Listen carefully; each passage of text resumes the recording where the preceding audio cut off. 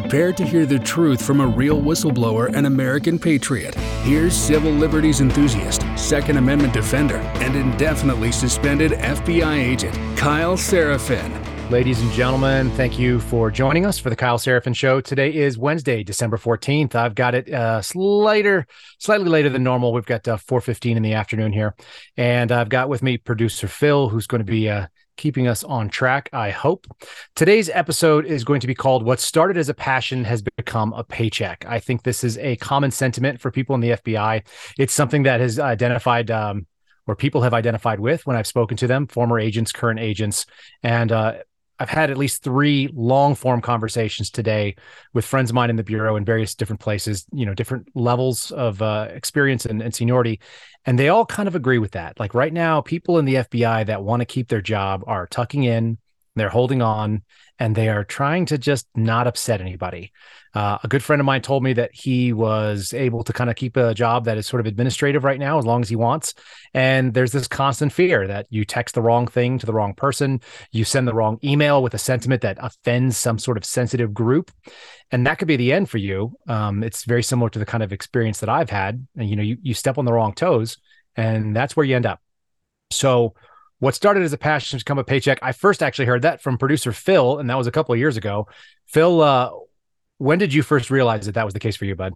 Well, I think it starts even earlier than when you're in the job. Do you remember when you were at the academy and maybe like day 1, day 2, they asked a question, something to the effect of, hey, who took a pay cut to actually join the FBI? And like a majority of the hands in the class go up, which stands to reason because most of these folks were probably professionals before. Sure. And a GS-10 step 1 really isn't a ton of money. So 65, something like that, $1,000 a year kind of deal. So when you're 30 years old and presumably the organization is hiring professionals, you're probably statistically making more than that. But then it begs the question, well, who would do that? Who would take a pay cut when they could be making more money elsewhere? Well, it's somebody who wanted a job that seemed noble to protect their fellow Americans from force and fraud. And that's the passion. Just a few years later, they ultimately discover, oh, that's not actually what we do here. Right. Actually, this is an organization that is in the appearance of fighting crime business, not the crime fighting business. So that's true. That's when a paycheck is no longer a passion. I've had an ongoing discussion. Phil and I used to sit on surveillance together sometimes, and we would have these funny little conversations where I said the FBI is in the business of law enforcement cosplay, specifically federal law enforcement cosplay, which is to say that we looked like we were doing law enforcement. We were doing activities that were related to law enforcement activities, and yet a lot of it is cartoon performative theater, right down to the fact that everybody shows up at the firearm shoots and they wear clothes that they have never worn between the last firearm shoot and that one. They're the same Quantico khakis. It's the same, baseball hat they wore when they were training at the academy. It's just performative. They put on a leather holster that they would never use and they never have. They carry 3 magazines, like that's something they're going to do in their daily life, which is absurd. Like, people don't walk around with 3 magazines on them unless you're a duty cop and you have a duty belt. But FBI agents put them on because there's 3 magazine changes in our qualification. And so that's what they do. It's very performative and very silly. I used to try to do magazine changes out of my pocket sometimes, because sometimes I carry a magazine in a pocket. I used to do it with the 2 that I would carry if I was going into like kind of a heavier duty area where I thought I might actually have to shoot somebody or defend my life that way. So I would always carry these like Kydexes, but I'd never carry more than 2. And I always would reload magazines on the range, because that's what real people who really carry guns do. And the FBI is not that oftentimes. That doesn't mean that there are not serious people in the FBI. Doesn't mean there's not more serious people than me. There certainly are. It's just one of those things that I found to be kind of interesting. So the paycheck becoming the pension, it's dangerous. It's funny because I'm one of those hands that did not go up. The most I ever made, well, I take that back. I made more money before I went to the military, but once I enlisted, I came out and I was making $35,000 a year or so as a paramedic in an emergency room and also on an ambulance. There's not a lot of pay in that. There's a lot of responsibility. In fact, a lot more than most FBI agents handle daily. it's someone's grandma that's dying right there. It's a husband that's having a heart attack that still has children. There's a lot of kind of gravity in the situation, and we pay paramedics very, very little across this country because it only requires a high school diploma for most people. And so, I did that, and I came and I almost doubled my salary. I was a stay-at-home dad with no kids directly before the academy. So I had no paycheck. My wife was earning, and we went there and paid off all our student loans. And I think that's something we should talk about, is that it was mentioned on my Twitter feed today that having debt and significant debt, whether it's credit card or car, anything outside of a mortgage that's that long-term, tied to a property debt, really leaves you in a vulnerability where you need that job and you've got to do what you're told. And that culture, that debt culture that the America, that we all live in has created, leaves us vulnerable in the national security realm, I think. You're going to have to do things that you may not be comfortable with, because otherwise they come and take all your things. All your toys are gone. They're going to come and they're going to wreck your credit. You'll never be able to buy another house. A lot of my colleagues are in that position where they are not necessarily paycheck to paycheck, but they are debt payment to debt payment service, where at any moment, they may not be able to meet those obligations without the paycheck that they've signed on for. They've over leveraged themselves. I think it's a national security issue. I think the fact that I did not owe anybody a penny, with the exception of my mortgage, when I made the decision to speak forward, step out and speak forward, that's the same decision that Stephen Friend made. We both had financial safety nets that we had built for ourselves. I think that is a critical requirement. And as a contrast, when I was early in my FBI career, I got assigned to the surveillance squad. We're out there in the cold, and it's the first sequester that I experienced, which is when the FBI continued to ask us to go to work, but they weren't going to pay us. Maybe that we ended up losing like one paycheck, and then one was delayed for a couple of days. It was not a significant life experience for me. And I had senior agents 20, 25 years in, including my supervisor, who were concerned whether or not they were going to be able to meet their financial obligations. They were talking about how Navy Federal Credit was extending paychecks basically, and they were going to keep making those deposits. They were going to honor the direct deposits that were already ongoing. Even if the direct deposit didn't show up, they would credit it against your account so people could make make ends meet, which is insane, because at that point in time I was making $80,000 or $90,000 a year. And the FBI salary, for people's awareness, goes from your first year you're making somewhere between 60 and 70,000 depending on the office you're in, and then it climbs up, and by the time that you hit 5 years in, which is the tenure, when you hit the GS-13 level, the base pay with no locality adjustment, no cost of living adjustment, is like $120,000 a year. It's something right around that, 119 and change. So, people in DC are making 134, 135, San Francisco, maybe 138, 140. That's at 5 years in. That's a pretty good salary for the kind of work that we got to do. And, they're not paying you because you're the best in the world. That's an absurd contention. What they should be paying you for is that you have absolutely undeniable integrity, and that you cannot be purchased. They're prepaying that you will do the right thing because, cops work for far less, detectives work for far less, and do a lot more on the ground direct impact on the public safety. But the idea is that a federal agent should be beyond reproach, that when you make a case, it sticks. When you do it, it's for the right reasons in the right way, and you do not have any, outside interest that's going to slow you down. So it's worth noting that that's kind of the expectation. And there's something very dangerous about people who are looking for a canned food kitchen in the basement of the Washington field office where I was. And I'm telling you, the agents I worked with made $175,000 a year. They were at the top of the federal scale. They maxed out the pay grade as a GS 1310 plus 25% for law enforcement availability. So I'm talking specific numbers because I think a lot of people do not have a concept of what an FBI paycheck is. Nobody gets rich, like nobody gets filthy rich being an FBI agent, at least at the brick agent level, which is to say the so-called rank and file. $175,000, though, is a comfortable living for a lot of people. And some of these folks are, multiple GS salaries in the same house. If you have a spouse that's making 60, 70, 80, or 100, or if you've got two GS 13s, which happens, or a GS 13 and a 14, you're talking about a $350,000 a year household. That's a significant amount of money, at least in my experience, because I've lived on $35,000 a year and I could do it. I'm living on less than that right now because I gave up my salary and I gave up my house.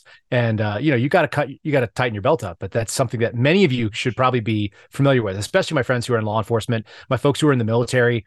Officers make a decent paycheck, but none of them are getting rich. It's the same kind of idea. So the idea that you're going to let the passion that you had to come in and do the right thing get taken over by just maintaining this paycheck. It happens when you're in a debt culture, and it happens, I think, when the agency doesn't live up to your expectations. It doesn't do the job that it swears it's going to do. And then people take that on. They become that person that's just doing enough to get by. It's just 5 more years. That's a terrible way to live your life. There's very few people that could do that and maintain the same focus and the same kind of integrity, I would say. So that's kind of what we're looking at. I want to talk about, I have a couple of notes here, so I'm going to refer to them. But one of the cultural problems within the FBI, and folks are starting to kind of see this, I'll give a concrete example, is that when executive management screws the pooch, and they are the ones who oftentimes do this sort of thing. Like, sure, there's a guy who does a backflip in a nightclub in Colorado and, shoots somebody in the leg. That's a moron move. I think the guy was probably a nice guy. He just blew it, and ran through a bunch of stop signs on a night. That, I won't say that could happen to anybody, but I will say that, like, mistakes happen to a lot of us for a lot of reasons. It doesn't, people drive drunk when they don't think they're drunk. There's a lot of things that we are kind of excusable foolishness. He got in trouble because he tried to play it off. But I'm talking about kind of the serious darkness that exists when we're talking about sort of the evil that's in the FBI. It's the banal kind of everyday evil of choosing to do something that they think is good because of their political beliefs. They're willing to abuse the agency's credibility and sell out people like Phil and I to do something that they think is morally righteous when in fact it has, it's not what the FBI does. So a very specific example was what happened with Larry Nassar. I have 2 daughters, and I've said that before. When you think about someone abusing children, there are a few things that get my blood boiling much more than that. I think that is almost universal across the spectrum of agents that I've dealt with. People refer to violent crimes against children work as like some of the most righteous work you can do. Like running down child abusers and traffickers is something that I think everybody in the Bureau, nobody would object to being assigned to that. And the people that would, I don't want to work with them. Let's just be clear about that. Same thing with any kind of local cops. Like, if you don't want to go after people hurting kids, I don't know what you're doing. I have a very tangible experience of doing that. I've taken children out of abusive situations as young as like 18 months old. When I was a paramedic, I've been called and been the transporting medic to a children's hospital for examination. It's everything that a local cop can do not to put somebody in the ground when they find out that they threw a baby who's 18 months old down the stairs. I have an 18-month-old. I have felt like throwing him down the stairs. Sometimes they do that sort of thing, but no, that's not a parent move. That's like a just a disgusting monster move. And the guys that I've seen do it, they're lucky to be alive. And if they go to prison, they're probably going to experience the full wrath of what people who are in prison who were abused experience. So it's really righteous work. And what I'm getting at is what happened with Larry Nassar's case is so ugly because of how it happened. It is not, strictly speaking, as far as I can tell, a federal crime. There may be some interstate transportation that kind of went in, but the actual abuse individually is a local criminal issue for a physician to betray his, oath that he has, the Hippocratic Oath, and abuse his position of power, particularly a government doctor like this, to take advantage of young women, which is what happened. Here's kind of where it gets really sketchy. Someone reported that to an FBI agent in, was it the Indianapolis office? Does that sound right, Phil? Yeah, that sounds right. I'll pull it up here while you're all right. So Phil's going to confirm that, but I believe it was out of Indianapolis. And when that allegation went in, every single FBI agent, and I don't know if it's every FBI employee, but certainly I was, we're all what's called mandated reporters of child abuse. My wife is in the same scenario. She's a marriage and family therapist. So when you are a mandated reporter, even if you have no, strictly speaking, like liability to do anything about it, you are required by law to continue to report and make sure that this information gets passed to the right authorities.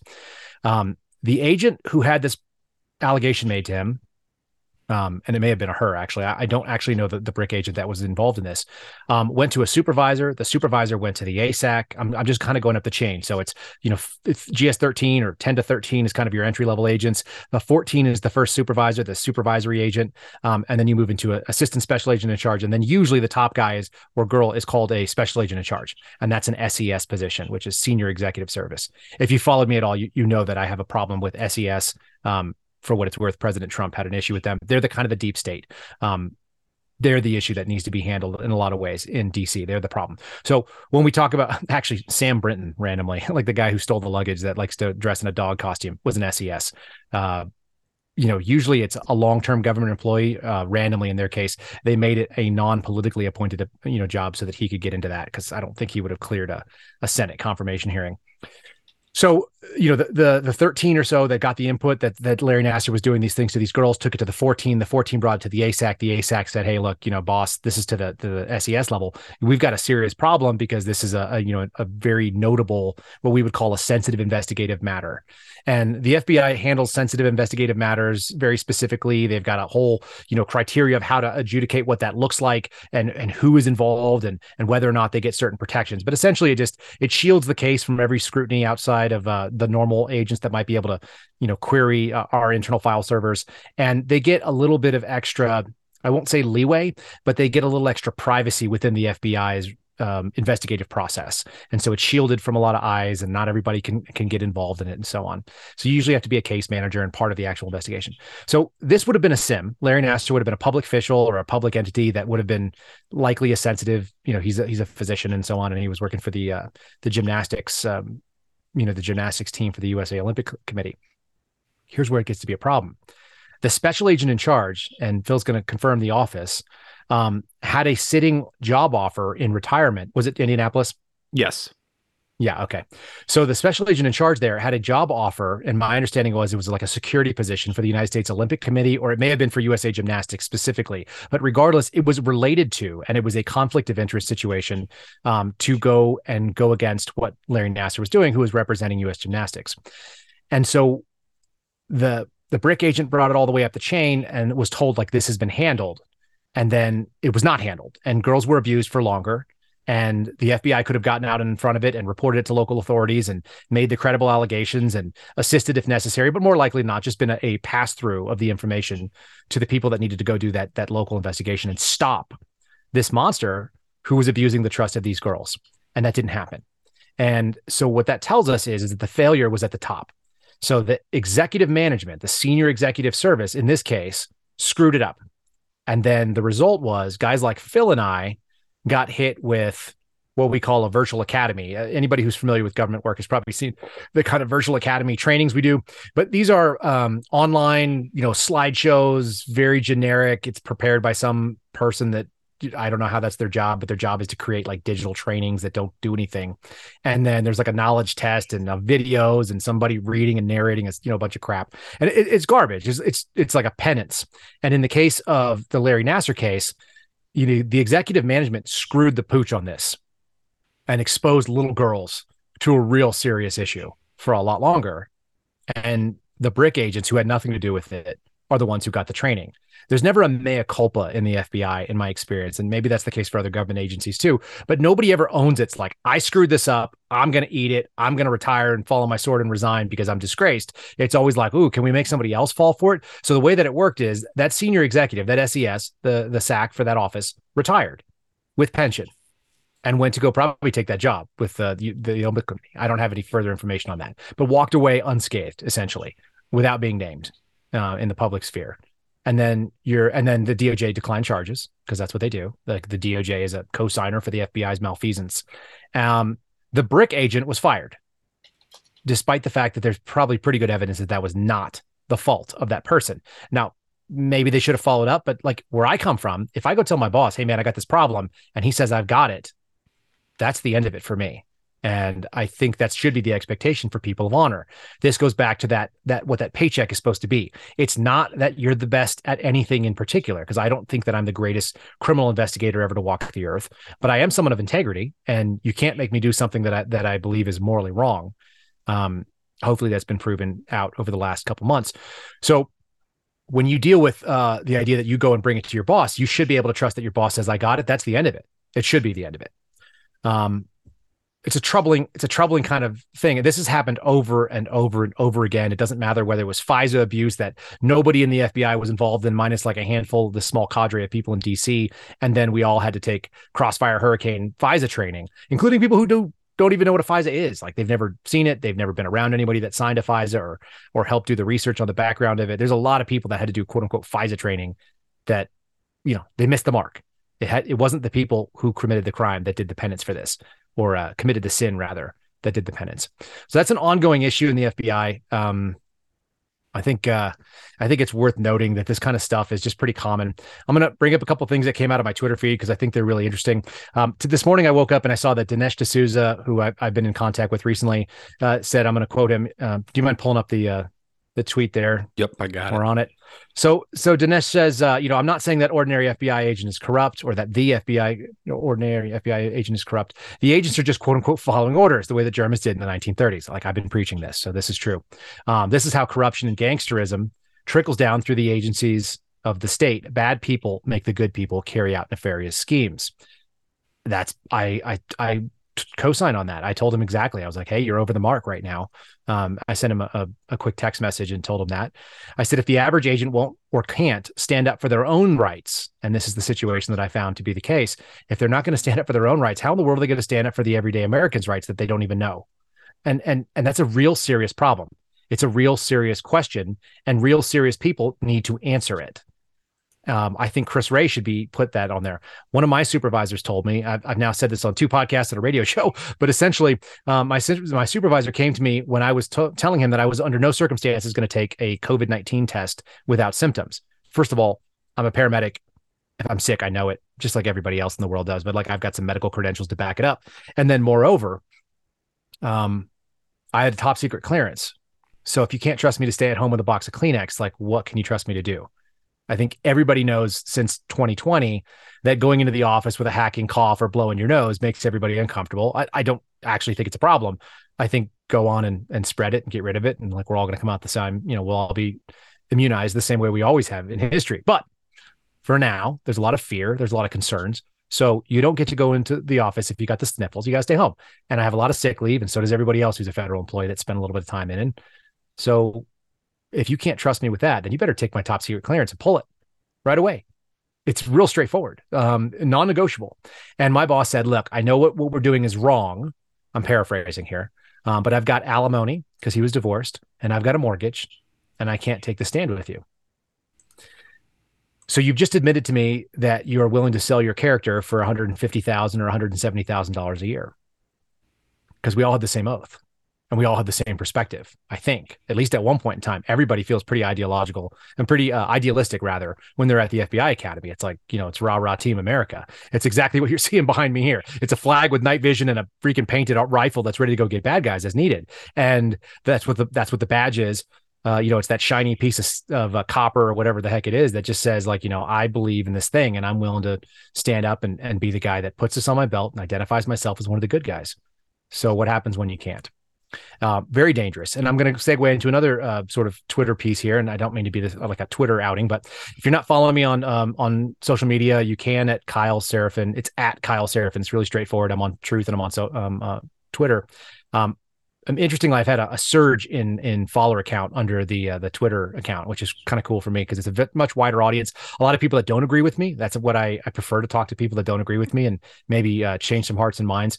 I think that the things that I'm saying are not partisan and they're pretty reasonable and with a small amount of snark when it comes to Barstool Sports. Apparently, I started a fire the other day on accident. But when we talk about this next one here, this is something that's really near and dear to my heart. So if you pull up the tweet about Ashley Roberts and Brian Costello.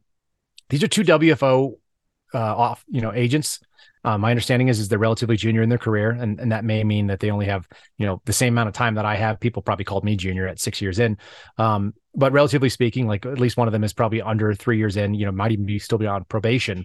And we're talking about people that are working for Counterterrorism 4, which is one of the multiple counterterrorism squads in Washington D.C. that does domestic terrorism.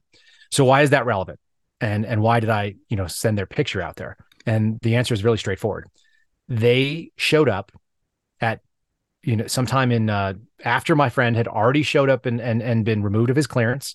He was a National Security Branch employee as a GS-14. He was a MAPA. So working management and program analysis jobs. It's kind of a catch-all title that allows him to do kind of a wide variety of things. He showed up at the Capitol on January 6th. He listened to the sitting president speak in what I would call a very, very clearly First Amendment protected activity.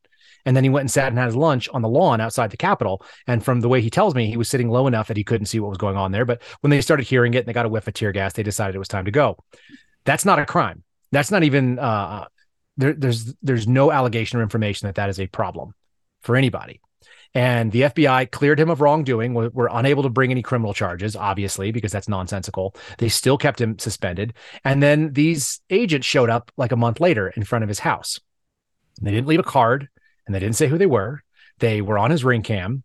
He was able to track it down because we've got a pretty exclusive and pretty extensive source network of people that work all over the FBI. And they were able to tell us who it was. And lo and behold, they showed up again. They showed up again in either late October or early November. I think it was actually in early November. 90 days after the first time, which is when file reviews are due. That's what Phil will be able to co-sign on for me. But file reviews happen every 90 days. It's just a check up to make sure that you're actually moving the cases forward. You're earning that paycheck you get from the FBI. And so, they're out there checking the box. You don't get to check the box when somebody has legal representation as an FBI employee and you've been notified of it. That's a violation of our policy. And they were making phone calls despite the fact that they'd been notified that they had legal counsel to my friend's wife. And so they're like leaving voice messages. This woman, Ashley, is doing that. And, first of all, it's a policy violation as far as anybody of us can tell. Like you should, every time you're notified of counsel, you've got 6 months to basically go through counsel. And the second thing is why are they trying to jam him up on counterterrorism charges? Like the guy didn't do anything. That's pretty obvious. And so what kind of BS case are they working? It doesn't matter if it was what we call a contact case, which is that you had contact with someone else that they're investigating. Go through the attorney. It's very easy. Submit your questions in writing if you want. They had access to him. They knew his chain of command. They knew his managers and so on. And so these people showed back up. So I published their picture on November 9th of this year. So about a month ago. And that was the end of it. We got a pretty good traction on, I think 135,000 eyeballs, impressions were made on Twitter, which is kind of fun for me. It's like a totally new venue, but I keep score on some of these things. Like I want to see people see wrongdoing, what I think is holding them accountable. And then, sure enough, my buddy calls me this week and is like, hey man, like don't do anything about it, which doesn't work with me, by the way. But don't do anything about it. But the Office of the Inspector General is calling and they're compelling an interview on me. And they're, asking my lawyer to call in and say what my role is in quote unquote leaking the photographs of these people. Well, number one, screw you. You're an FBI agent. That means you get that paycheck because you have to go out in public like every other law enforcement officer in this country. And you are subject to being videoed. You are subject to being talked to by somebody else. The news may show up. Your name and your identity are not protected. You are not a spy. As much as I thought it was really funny to tell people I was a secret agent because everything I did had the word secret written on it when I was working counterintelligence. You're not a secret agent when you work national security. You're a publicly paid government official in pursuit of your duties, and you have zero expectation of privacy on someone else's front porch. Like, do you not know what a ring cam is? It's really not that hard. That's the thing that you push the button and the picture was taken. You activated the camera when you went and rang it or when you stepped up on the porch. So give me a break on that. My buddy Steve Friend, who we'll hear from in a little bit, he's going to come back and do our crime and punishment segment, which I really love. He worked on an Indian reservation, and the natives on the Native Americans in the tribe there set up a Facebook page so they could throw spottings of his F-150 when he was driving around the res because they wanted to be able to keep track of where he was doing enforcement.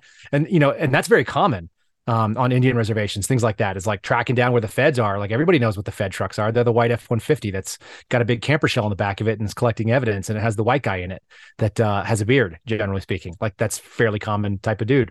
My buddy is one of those guys right now in Montana. Like they totally know who you are. They'll pull up and talk to you and they'll go, hey, like, what's up, white boy? Like, it's really funny stuff. It's like one of the most comical things about doing Indian reservation work is that people know exactly who you are. There's zero anonymity and you're like a local detective. Like you go out there and do major crimes. So the idea that these people think they have this expectation of privacy and nobody should be publishing their photograph. Like, first of all, you suspended the man without pay. It's a photograph that he owns. He can do whatever the heck he wants with it. And what he did was put it into a whistleblower group and ask if anybody knew who these clowns were. And it turns out, yeah, somebody knew who those clowns were. And they told me. So I took it on my own to go do this. He's got no blame, but he said he would defend my right to do it because he's also a military veteran and he spent 20 years in the Army and he's a combat wounded guy. Like this is the freedoms that we all fight for. Like at this point, I've more or less entered the realm of being a member of the press. I think the argument could be made. I talked to an FBI lawyer the other day who's a friend. And he was like, yeah, you're protected under DOJ policy. Like you are the press. You are doing a podcast. You are presenting information. Like I am now a SIM if the FBI is being honest about the way their policy works, because I've done more interviews with national level, TV shows and radio shows. And I've talked to larger audiences than most TV reporters get in any given 2 months of their lives. I've been on the Bongino show for 4 times now on Fox News. It's not long hits, but it's enough to talk to an audience of several million. I've been on his radio show where they have 3, 4, or 5 million people up. I've talked to Sebastian Gorka's radio audience. I've spoken to Jesse Kelly. I just spoke to Vince Colonnese up in WMLAL just before taping this, which was my old radio station I listened to when I drove in and out to work. Literally, audiences of millions of people are getting access to what I have to say, and then whatever number of people are seeing it on Twitter and so on. So, at this point, I'm more a citizen journalist than I am an FBI agent. I haven't been paid as an FBI agent since May of this year. Like, I'm done with that as far as I can tell. So if I choose to put something that's a public interest, which is a couple of FBI agents violating policy, and the response has been overwhelming. I'm actually going to scroll down and see how many impressions we have, because I think that's kind of interesting. So as of right now, the tweet that I sent out yesterday has 175,000 impressions, and it says 41 people followed our account. It's actually like probably a couple hundred at this point, but it's been liked, 1,400 plus times. Over 600 of you, or close to 600 of you, have sent something out, and 100 of you have made comments on what your position is. And the position is overwhelmingly negative about FBI agents showing up at your door, in the same way that I felt when the ATF showed up at my door. Having feds at your door is a terrible feeling. It's not good. So long and short of it is, you've got this big problem where we've got agents that are willing to do what they're told, and they don't think, is this wrong or is this convenient?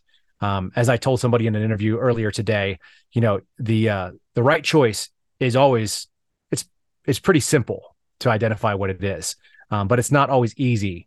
And that's kind of the big differential there. So I want to kind of talk briefly too about what kind of stuff that leads to. The kind of people that are willing to keep doing and following orders because it's convenient and easy is how you get to the people that suspended me. And I'm going to do a little bit of a kind of a, I don't want to do a hitch out per se, but I'm going to name check somebody. So there's a woman named Jennifer Moore. She's the executive assistant director of our human resources department. She's in charge of the security division. SecD is what we call it.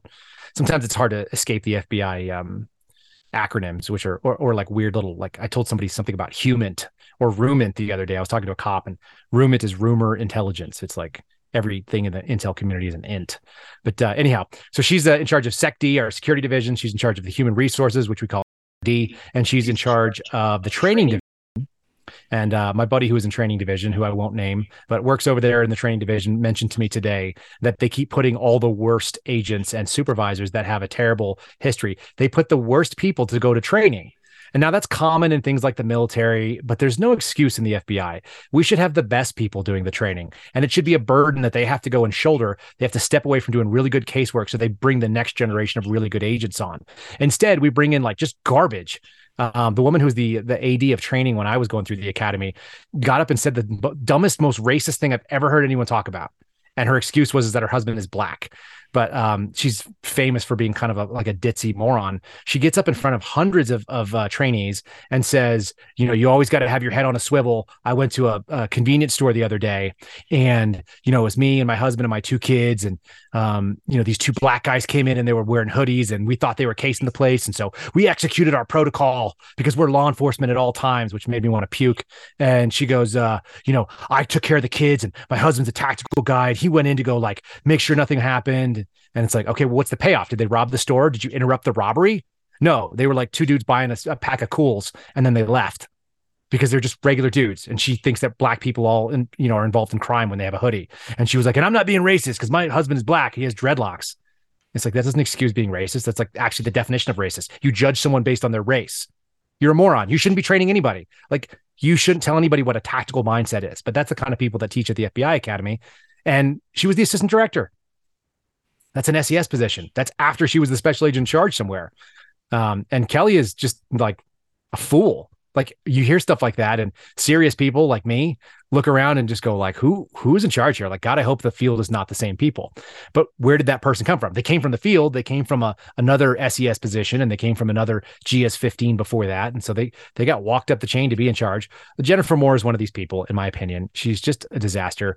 I think she was probably a nice lady when she went to the academy. My friends that went to the academy with her, because I've got connections all the way back, going back now into the 80s. I've got connections. And, she was an okay agent, they said, and then something happened, and she just, something Phil told me is that there's no GS-15 in the government has ever said no to a bad idea. And that's kind of where we're at with the FBI too.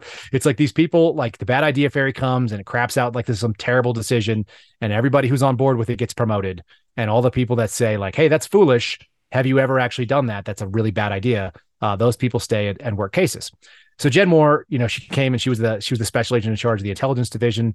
Previously, she was in charge of my division. She actually wrote me a $3,000 check for fantastic performance, whatever.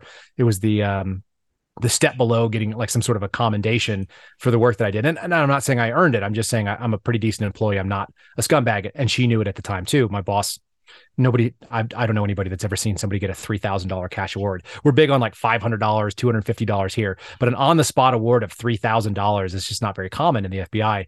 And so I got one, whatever, you get half of it because the federal government gets half the award that the federal government is giving you, which is the dumbest thing you've ever heard.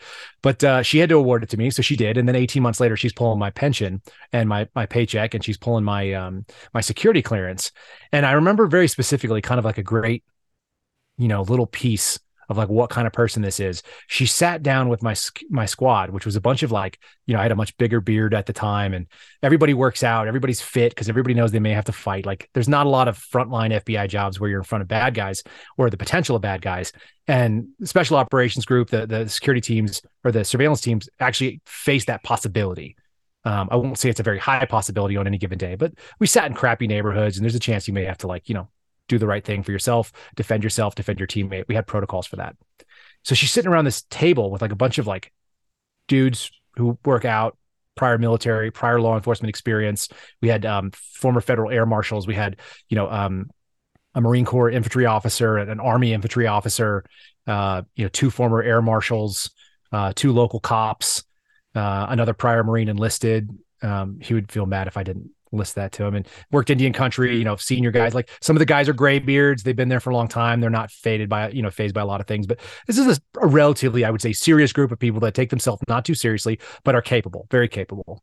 We had one really pretty gal who was really nice and just total sweetheart. She was like the only reason that we had any testosterone check there. But end of the day, and she was at least fit and capable, and rode a motorcycle and wasn't like a some kind of shrinking violet kind of deal.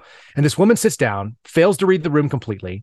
She's looking at my supervisor, who's a former Ranger Battalion West Point grad and and also has a beard and has like long tactical Jesus hair and all this kind of thing. And she looks over at everybody and she just goes, "I want to get to know you guys.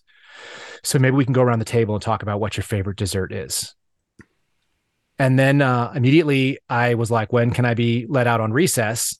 And I've got, a snack pack, because apparently we were in kindergarten right there with a grown woman looking at a bunch of grown men who have beards and deciding that talking about dessert as an icebreaker is an appropriate discussion. It's absurd. It's craziness. It's like, what's the thing you're most proud of in the FBI? What's your biggest concern about working in this agency? What's the thing that you've seen executive management do that you hope that I don't? Like any number of serious questions. Those, I just came up with those right now. I didn't think of them beforehand. It takes almost no work to be a serious human being, sit down around serious people and have a serious discussion.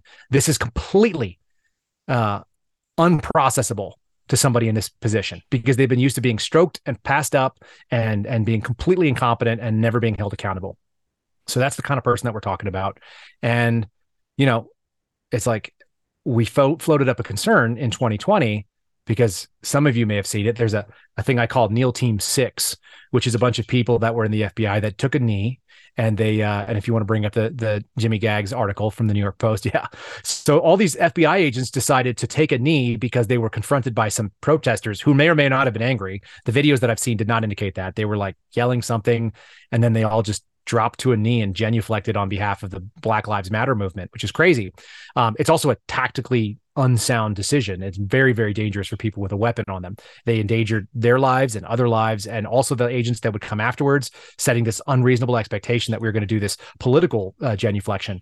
But in the meantime, that happened because people like Jen Moore made the decisions to send us out on the streets and do what I'm going to refer to as a presence patrol. My friends who have been in the military are going to be able to talk about this to you, but essentially you show that you are there by marching around or driving around in a convoy or your vehicles, and you show like kind of a show of force. This is who we're here. We're not going to be cowed, and we're happy to march around. The silliness is that the FBI was marching around on this presence patrol, and this is the summer of 2020, wearing body armor, wearing just this like grab bag of non-uniform. So like this shirt would have flown, but so would a t-shirt or a wife beater or, somebody's pink shoes, or like, it was absurdity. It's all silliness.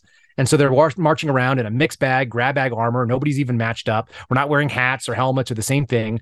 And we're marching around in an area that the National Guard had already set up checkpoints in under sandbags. Like they were at every street corner in DC that they were controlling.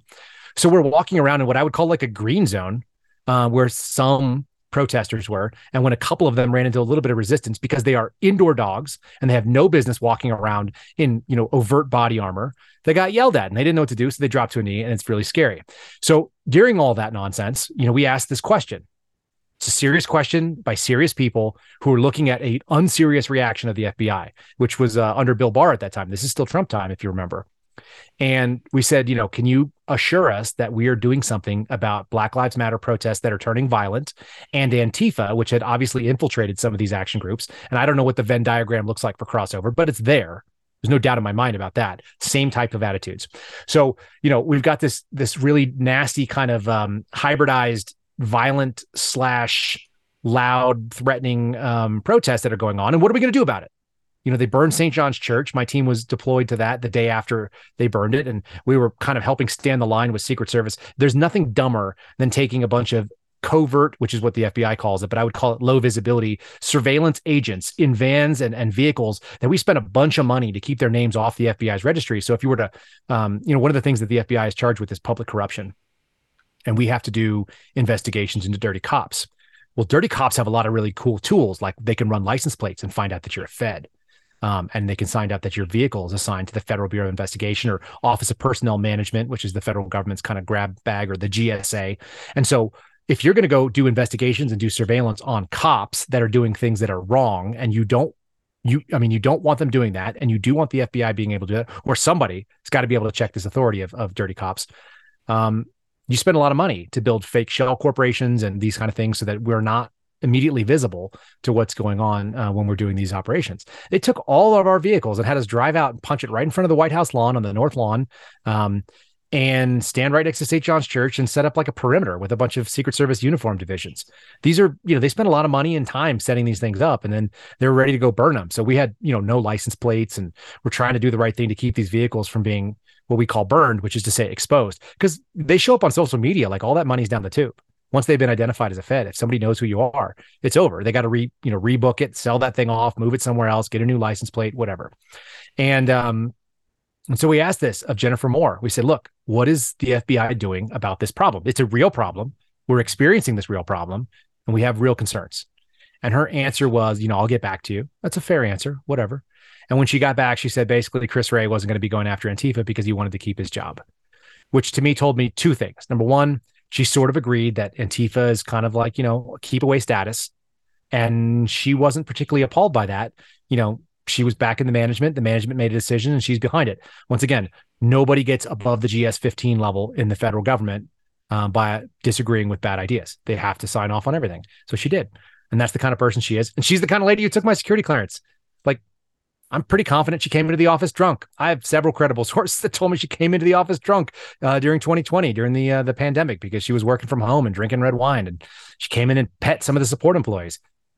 I've never done that. That's crazy to me. Like, why would that person be able to tell me that I'm not fit for the job? But that's the FBI we're dealing with right now. Sorry about that obsession about it too. In any case, I will encourage you guys to follow if you want to see some of these fun dumps. That I'm picking a fight with the FBI because I think it's our information, ours being the American people's. I believe in a thing that I'm calling radical transparency, and I'm hoping that it kind of breaks down some of the rat's nest that exist. There's not a lot of people that are willing to do it. It's not a very comfortable position to be in. And we're about to join another guy who was willing to do that thing. We're going to be bringing on my buddy Steve Friend shortly. He's been doing a thing on Twitter that is called, he's called it the OPR files. It's in honor of our friend Matt Taibbi, who's been doing the Twitter files. This is just another piece of that radical transparency. It's that dump that's going to get you, first of all, they're not going to smile about it, but we are putting out things that I think the American people have a right to know. And that is the failings of the FBI and what was done about it, because there's not a lot of information that is publicly available to you all. So this is a very inside look that Steve gives, and it's been part of our crime and punishment segment. But moreover, he's now sharing it over here on Twitter because there's a lot more thousands of people that can see it. So Steve, welcome back, my friend. Oh, thank you very much for the chance to be here. Yeah, bud. Hey, I want I want to open with kind of a new thing. Phil, I don't know if you've got Flight Aware up, but I'm going to let you kind of give some commentary on where in the world is Chris Ray and what has he been up to? Well, I mean, you came up with this wonderful idea that we should just look at the tail number on the G5 that he flies around in. So we got this nifty. We had this nifty account on Twitter. Unfortunately, he can't post live. He can only post in retrospect because I guess it's a security issue for important people like Christopher Ray. So I did pull up the flightaware.com on the tail number for the director's jet and looked over the last week of travel. The one note that you did point out was anytime that the plane departs from Manassas is a major indicator that Christopher Ray is on it, because I guess he doesn't like to make the 20-minute commute to Reagan. Is that correct? It's the flip of that, actually. So whenever it goes from Manassas to Reagan, it picks him up, and that just comes from you not having to work in the swamp in DC. But essentially, Manassas is a little bit further out to the west, and it's a drive, and you got to go out there. What's the highway, Phil? I forget what it's called now. 66. 66. I knew it was 60 something. So if you take 66 and you got to drive out of DC, you get stuck in traffic all the way in Arlington, which is, just outside of it. And then you drive and drive and drive, and you end up getting outside of Fairfax County, and you end up in the next county over, which is going to be Prince William. That's where Manassas Airport is. So rather than do that, and by the way, he's not driving, right? Somebody else is driving him. He's got a motorcade. He has the jet fly and land for $1,000 every touchdown at DCA, which is Reagan National Airport. People will be flying there know.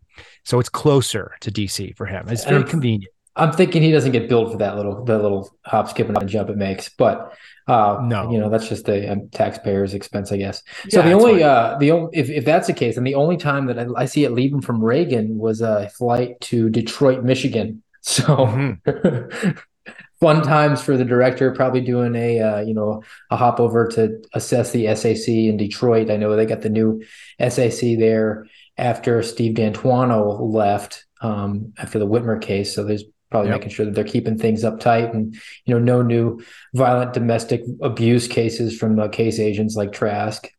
And no wife beating, and, no and wife maybe they beating. could see if maybe he was checking in on making sure there's no pro-life clinics that are getting out of control there, so they could go ahead and. But I'm definitely ensuring the entrapment cases are at an all-time high. We got to be making sure we hit at least a half dozen of those every fiscal year. Correct. And it looks like then outside of leaving from Reagan, a couple of other flights, but they were overseas. Those could have been just like evidence runs or something like that. It looks like they went down to the Dominican Republic, which I don't know, seems like kind of a good gig if you're making an evidence run for the weekend, and Greece for a day. So not too much travel over this week, but we are going into the holidays, so maybe he's holding that back, and I'm sure we'll see him in the Adirondacks here soon. Sure enough. So we'll do where in the world is Chris Ray when we do these podcasts and have Steve Collin do it. And then I hyped your OPR file. Give us, if I missed anything, I think you heard me on the intro coming in. I saw you logging in. Give us any background I might have missed, and then let's launch into whatever you got for me today. All right. So, I'm just pushing it out on Truth and on Twitter. I want as many people to see it as I can. I'm really just trying to draw this stark contrast between, today's day 86 for me. I assume you lost just count of how many days you've been gone. Yeah, it's 200 something. Yeah. So short of a summary dismissal, I think we are well in excess of anything that we see here. And it's for things like, in your case, not putting a Q-tip up your nose, and for me, accessing the employee handbook.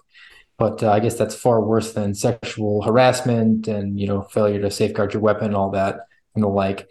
So I'm pushing that out, and hopefully, that catches on with folks, because they get a chance to see it. These are super OPSEC within the Bureau, and they're not for public dissemination, which is to me just a miscarriage of justice, because I think this is worthy of the public's knowledge. Yeah, not only that, I mean, there's nothing that's law enforcement sensitive here. There's nothing. It's only embarrassment to the FBI. And so the idea that they would hide these files and make them non-distributable is really the FBI covering for the FBI, because they need to keep the reputation of the FBI, which at this point is somewhat trashed. What is the hashtag that people can search to pull that up? Hashtag OPR files. So spell that out. OPRFILES. Okay, so just spelled out. They can read. How many have you posted so far? So I've done it over the weekend. So today I came up with installment number 9 was the last one. And just only so far have only worked through 1 month's worth of the quarterly emails. So a lot left in the tank. Yeah. And as you kind of shared with us, and I'm sure the FBI headquarters people that are required to monitor us are quaking in their boots to know. You pulled four monthly emails, they're quarterly emails, four quarterly emails for a period of 5 years. So 20 or so of these lists, and we are through one of them at this point. And the things that we've seen so far are, abuse of a spouse, choking, knocking somebody unconscious in front of your children. We've seen having sexual affairs with confidential human sources and lying about it to your own spouse who worked for the Bureau as well, which is a cool move to do. We've seen some alcohol, which is pretty standard, the kind of classic abuse of alcohol, and then abuse of local cops once you've been confronted for your alcohol problem. That's kind of a real classic FBI move. The wrapping the Buick car around the tree isn't one we have yet, but I know that there's probably one of those in there. So, just the kind of the sundry, what you call them, low lights. I think that's a really good way of describing it. Low lights of FBI behavior, who are normal human beings and do all kinds of screwed up things like anybody else. The difference is that they have the standard to maintain, which is that they are kind of above any kind of scrutiny like this, and people still fail at it. And then the FBI doesn't want anybody to know about it, which is where I think you and I have the real problem with it. Oh, exactly. And don't miss today's latest dump, which was the person who was molesting the 8-year-old family member on multiple occasions. So, we do run the gambit from booze, broads, and Buick cars to pedophiles. Right. And of course, the other thing we notice is that they don't tell us whether or not that was referred for criminal prosecution, which should have been what you led with in my book. I think you feel the same way. Yep.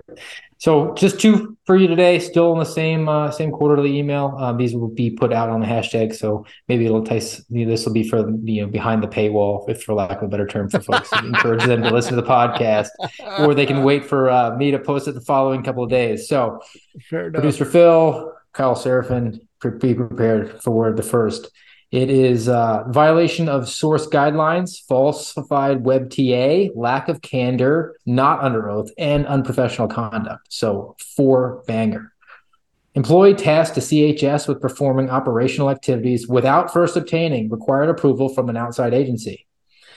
The CHS was on probation with the State Department of Corrections. An employee was required to obtain the permission from the DOC commissioner prior to operating the CHS. The employee falsely entered on official FBI form source opening communication that the employee had obtained the required permission. The employee also falsified web TA records to reflect the employee had worked when in fact he had not. The employee lacked candor when questioned by the supervisor about completing work assignments. The employee also transported spouse and minor child in a government leased vehicle. Yeah. And finally, the employee engaged in unprofessional conduct by playing video games and watching ESPN on a personal cell phone during work hours, including at a search site when local law enforcement officials sought employee's assistance. In aggravation, the employee had been an FBI employee for a little more than a year and repeatedly engaged in dishonest communications with the supervisor. Integrity is an FBI core value. Employee lost the trust of the supervisor and coworkers. So I think it's a fait accompli, but give me your guess. Oh, this person's toast. Yeah, that's a dismissal. Summarily dismissed before they could even resign. What do you think, Phil? Well, yeah, I mean, it's definitely a dismissal, and I'm wondering if they were even off probation, which means it was even easier to get rid of them. So I'm going to say summary dismissal. Definitely dismissal, not summary dismissal, just regular dismissal. But that's the other thing too. If this was a probationary guy, I don't know why they bothered with the OPR. They should have just walked him out. Right. And we're going to have a guest that comes on in maybe the next week or so, who's a friend of mine. And he was walked out because he didn't wear a suit jacket to court for an initial. When the case agent was probably wearing torn jeans and a freaking t-shirt. So this is the seriousness of the FBI. Like we do an OPR for this person who clearly was just a screw up, and a real cop. And I say that because he was a cop and he is a cop again, gets walked out for not wearing a jacket over his freaking shirt and tie. It's absurdities on top of absurdities. All right, give me number 2. All right, number 2. Supervisory employee accepted gifts from a vendor, a company that bids on contracts with and has received contracts from the FBI. Letter of censure. Hold on. Oh, it gets a little more spicy. All right. It's a little more Sorry. spicy. I couldn't help myself. Employee attended 2 professional sporting events as a guest of the vendor. The cost of tickets was in excess of the $20 limit imposed by the ethics policy. Right. A second vendor saw the employee with the first vendor at one of the games and complained to the FBI that the employees association with the first vendor was the reason that the second vendor did not win the contract with the FBI. The employee's actions created the appearance of impropriety and favoritism. The employee also accepted a day of shooting at a shooting range. So this guy liked guns. This is a problem. And failed to pay his full share for the range time and ammunition, which exceeded $20. Failed to seek advice from the FBI's Office of Integrity and Compliance. All right. Which I forgot they have that. We have that? Okay. Yeah, we do. No, that's real. That's definitely real. This seems like it should be something for Twitter, but okay. In mitigation, employee has a positive performance history and no prior disciplinary history. Aggravation, employee is supervisor, held to a higher standard. Employee's actions harm the FBI's reputation, blah, blah, blah. Your guesses, please. I think that he or she was promoted immediately and is now a assistant director, probably in charge of some kind of sensitive relationship with like another government agency. This sounds a lot like this is not the right one, but it sounds like the lady who took the sports tickets and then got charge of the FBI's relationship with the CIA, because why not? I honestly think this person probably got almost nothing and then promoted. But Phil, what do you think? I'm going to go with 30 days. Definitely nothing worse than that, but I mean, there's got to be some kind of punishment. Yep. 14-day suspension, then probably retired and got a chief counsel position over a social media commit. No. 14-day suspension and then promoted. Knowing that this person was compromised and is willing to bend ethics, like they become a senior manager. That's the way we do it here. Mm-hmm. All right. Well, I appreciate you sharing that. So people can check out the OPR files on your two handles. You are on Truth at real_Steve Friend. And then on Twitter, if you want to see it there, it's at Real Steve Friend, no punctuation, just to keep things spicy.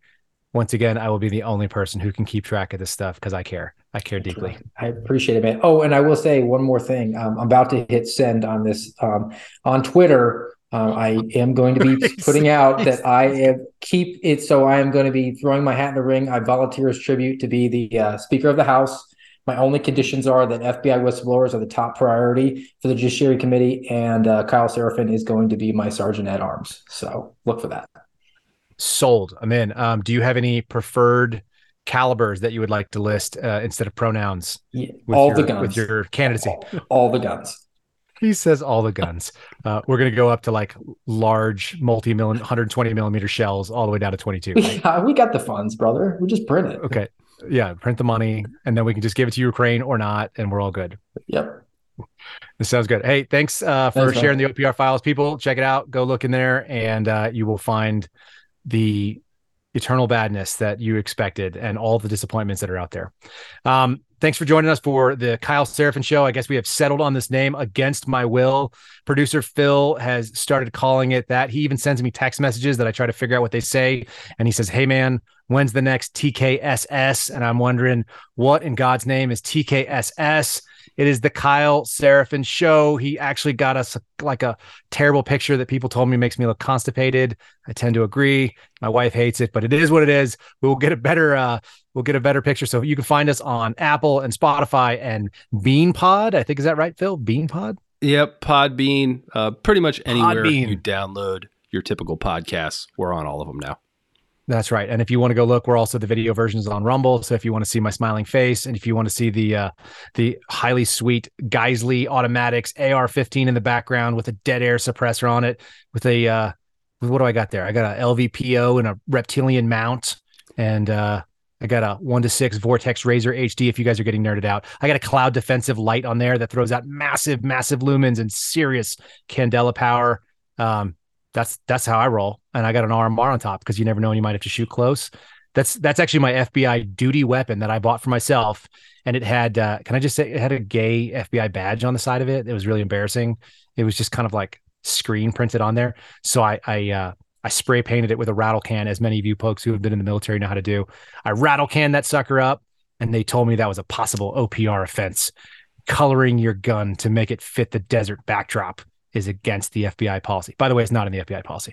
I would be willing to go to the mat with anybody. They said it was resurfacing a weapon. And I, as someone who has been paid to do Cerakoting and Duracoating and KG gun coating and have dozens of weapons under my belt when it comes to baking on finishes that are micro ceramics, I would go ahead and take issue with their judgment, and I'm willing to go to court for that too. So anyway, that is a straight hour that we've done here on the Kyle Seraphin Show. Like, subscribe, give us a funny review.